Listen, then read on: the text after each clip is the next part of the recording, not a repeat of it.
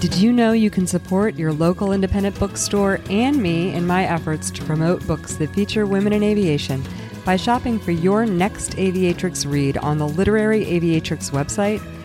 I built the website to serve as a central source to search and find books featuring women in aviation, and it was important to me to offer you the opportunity to buy from independent sellers.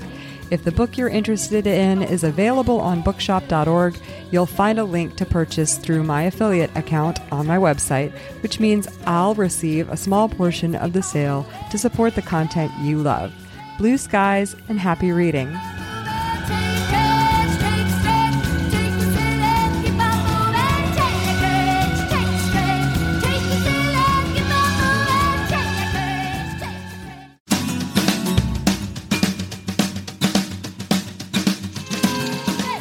This is Liz Booker with a Literary Aviatrix waypoint along our journey through stories featuring women in aviation.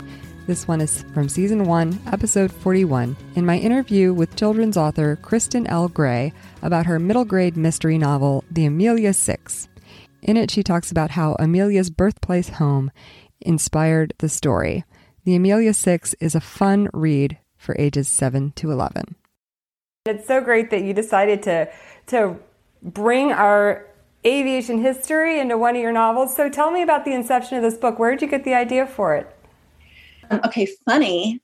My first idea for the book was actually kind of a picture book biography on Amelia Earhart, which there's so many biographies on her that exist, but I thought I'd found like a new little niche that no one has really talked about. So I live about 5 hours away from Amelia Earhart's home. And so my husband and I conned him into a little weekend getaway trip, and we zipped up there. And once I met the caretaker who actually lives there in-house and saw the house, I realized the story was so much bigger than what I had set out to write.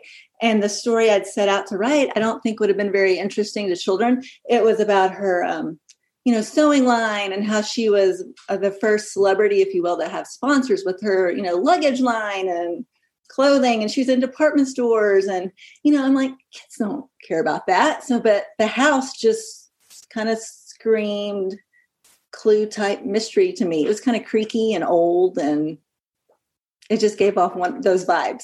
Plus the history alone was incredible. So author Barbara H. Schultz is an author who's written about extensively about aviation history. She's written a book about Poncho Barnes, but she has a lot of the memorabilia, like the suitcases, the Earhart suitcases and stuff like that. And she's done some writing on that topic too. So that's really cool. Oh, that is really neat. Yeah. Well, so was it your proximity to the Earhart house that piqued your interest about her? Like what led you to want to write even a nonfiction book about her?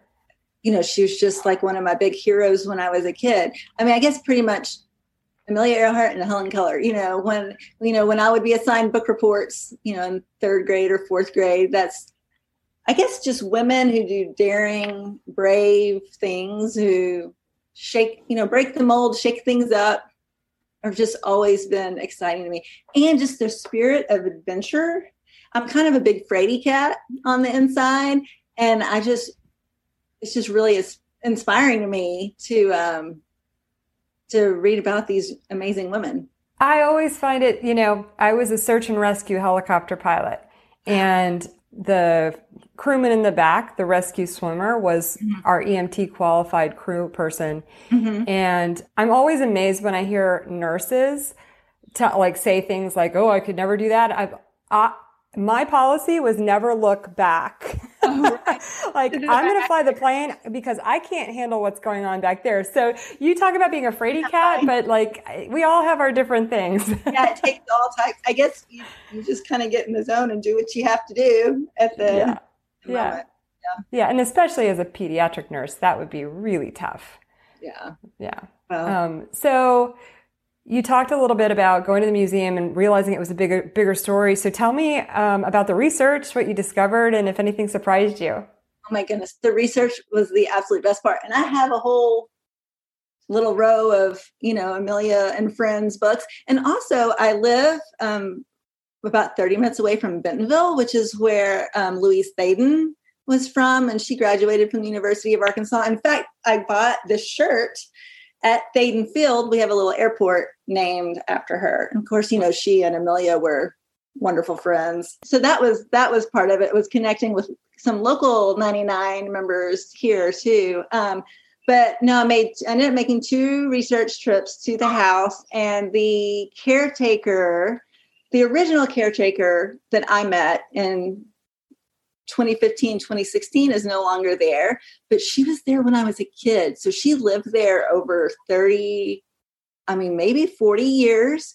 And she had seen and heard everything, every possible theory that, you know, you could come up with on her disappearance. And she's really the one that just opened my mind and made me realize what could be possible. And I had so much more to explore and learn. And anyway, it's fabulous.